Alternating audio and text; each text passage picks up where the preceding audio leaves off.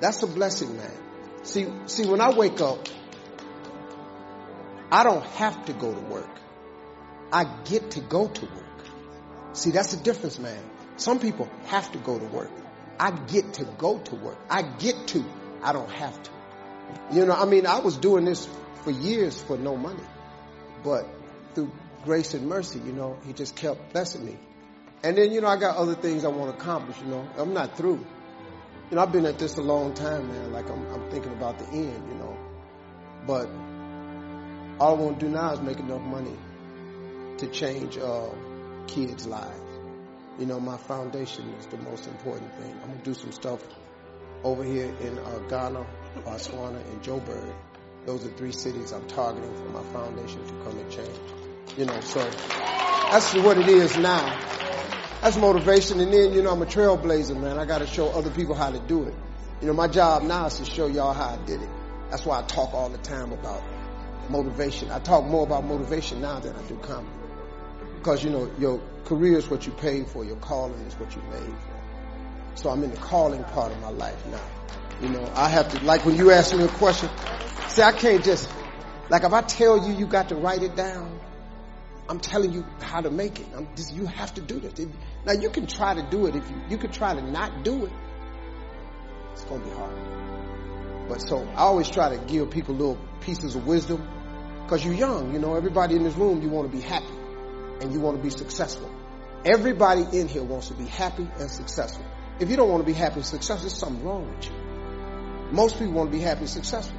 You just need the key, the how-to. That's my job, is to show you how to. Like if I give you one scripture that can change your life and I tell you Habakkuk 2:2, and then you don't follow that, that's not my fault. So now you know that you have to write it down. Like if you look at my iPhone has my vision board on it. I ain't got no picture of no dog or my wife on my phone. My wife is at my house. My wife she's in Rwanda right now. Because I put stuff that I dream about on my iPhone. My vision is on. So every time my phone rings, I look at it. I think of my visions and dreams. Every time I pick up that phone, I should pick up that phone to make one of them dreams come true. When I open up my laptop, the same thing on the laptop. So every time I'm texting or email, I'm trying to make a dream come true. I don't have time for nonsense. You know, like you know, like what they say about me in the blogs. It don't matter what they say. They don't know me.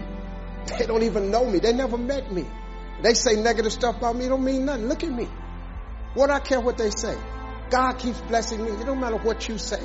You got to know who you are and whose you are. That's all you need to know.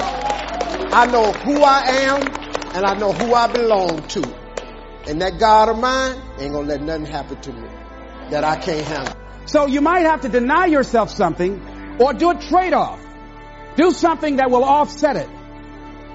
The other thing is, start again. So what? You fell flat on your face. So what? Start again. Learn from the experience and start again. Don't count yourself out.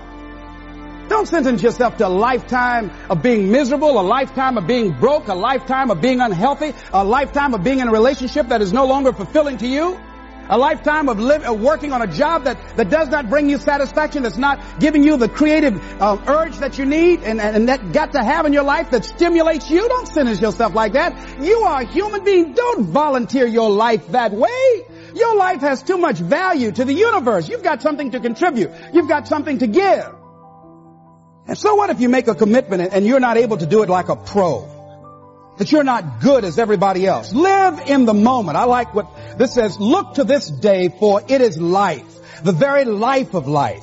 In its brief course lie all the realities and verities of existence, the bliss of growth, the splendor of action, the glory of power. For yesterday is but a dream and tomorrow is only a vision.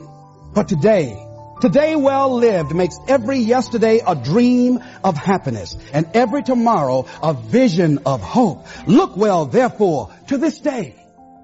See, if we just start enjoying where we are, if we make that kind of commitment to enjoy where we are, to experience the experience of life where we are, to do all we can right now where we are. Forget about the mistakes yesterday. Forget about all your failures yesterday. Forget about what you don't have. That's not important. only thing that we have is right now.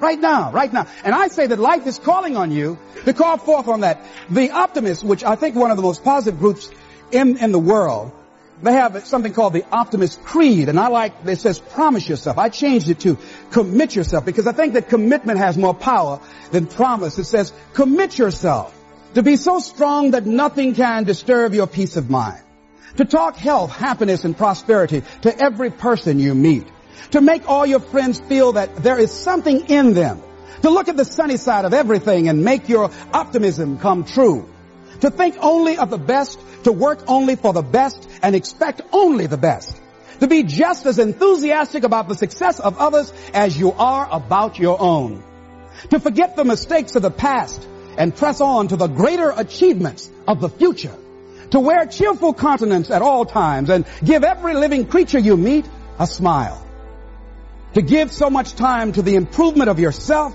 that you have no time to criticize others, to be too large for worry, too noble for anger, too strong for fear, and too happy to permit the presence of trouble. Commit yourself to these things. Life is not just the passing of time. Life is not just the passing of time. Life is a collection of experiences, their frequency and their intensity. Life is not just watching the clock tick away. Life is a collection of experiences. Whatever the span of your life turns out to be, here's what you want to fill it up with: experiences and the intensity of those experiences. When should you start the day? As soon as you have it finished. Plan the day the best you can, leaving plenty of room for improvising and surprises and all the stuff that happens during the course of the day. But if you've planned a good, productive day, now you start that day, you can't believe how much more valuable your time will be. Don't start the day until you have it finished. Now here's the next one. Don't start the week until you've had it finished. Now to lay out a week is a pretty good challenge. Next, don't start the month until you have it finished. The places to go and the people to see, and the productivity and the sales and the customers and the development and all the rest of what you want to accomplish during the course of 30 days. Don't start the month till it's finished. And then here's the big one. This is really challenging. Don't start the year until you have it finished. To the best of your ability. It can't be finished like minute by minute. But in terms of the sweep of what you want to accomplish in the year 2002, make sure that that's set and ready to go by the time January 1st rolls around. And it might get all upset. It might get torn up and you do a new one. You make so much progress the first 90 days that now you've multiplied it all by 2, by 3. Here's the first one. Ignore the subject. I mean, that's good advice. Don't let anything overly bug you. Because remember now, you don't have to do anything. Unless experience lasts forever, there's no point. It means nothing. So just try to map this onto your life. You know, every good meal you've had, every pleasant experience as opposed to an unpleasant one, every relationship, none of it means anything because it ends. You know, a good movie is meaningless. It's no better than a bad movie because it ends. This is a strange idea. This is unless we disappear into infinity with experience, there's no difference between the most sublime happiness and the most abject suffering. And I think when you actually try to connect with that intuition, it's strange and really is insupportable in our moment-to-moment experience. We care very deeply about the character of our experience. In fact, it's the only thing we can care about.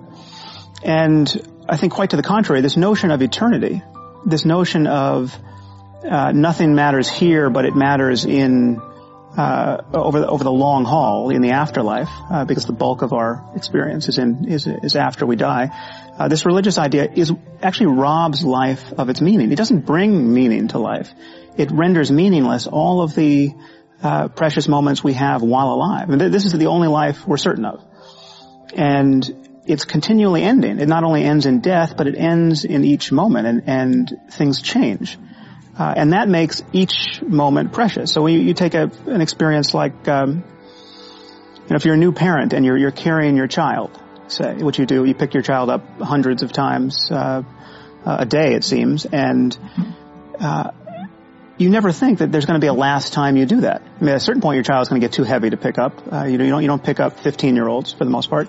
At a certain point, you will have picked your child up for the last time. Now, we tend not to go through life thinking in those terms, but if we realized that it's as though we're standing in front of a kind of a ticket machine at a deli counter and we're just pulling tickets, not knowing how many are in there, and at a certain point you pull and you've got the last one in hand for every experience. There'll be a last time you pick your child up and you will not have noticed that was the last time. That makes life very precious, and certainly death, the final ticket at the end of life, makes it all incredibly precious. It's just, it could not be more precious, and its preciousness is not predicated on it lasting forever, as though such a thing could even make sense. There's this thing people think that, like, I'll be happy when? Once I get, like, this big, amazing home, or once I get this car, or once I get this relationship, or an amount of money, then I'll allow myself some happiness. The problem is, the finish line always moves. You never arrive there, right? The other part is, people think, well, if I enjoy myself now, I'm going to lose my drive. In other words, if I can just wire myself with enough pain all the time, I won't lose my drive or ambition. The truth is, there's no correlation between the two at all. There's no relationship between you feeling complete pain all the time and losing drive. And so I talk about living in a state of blissful dissatisfaction. And really, the best example of that would be like if you've ever, I love a good meal, right? If I bite into a great piece of steak, if you're a steak eater like I am, you take that first bite, it's like complete bliss, right? There's no correlation between how great that tasted and your lack of desire for the next bite. In fact, that bliss causes you to want more of it. And so the more we can begin to reward ourselves with bliss, we're not going to lose our dissatisfaction. We're not going to lose that. And so for me, our brains, this dopamine hit you get when you do something successful, if you constantly cheat yourself out of that hit, right, biomechanically in your body, less and less in the future will you want to achieve the next level, the next dream, the next step. And that's why so many people stall out in life. They got to a certain point and they cheated themselves out of the bliss, out of the celebration. It's important that we celebrate our wins. We celebrate our lives because it causes us to want the next bite. It keeps us hungrier, not the reverse. And so for me, I want to live in a state of being grateful and blissful now, not waiting for some future place or date that may never arise.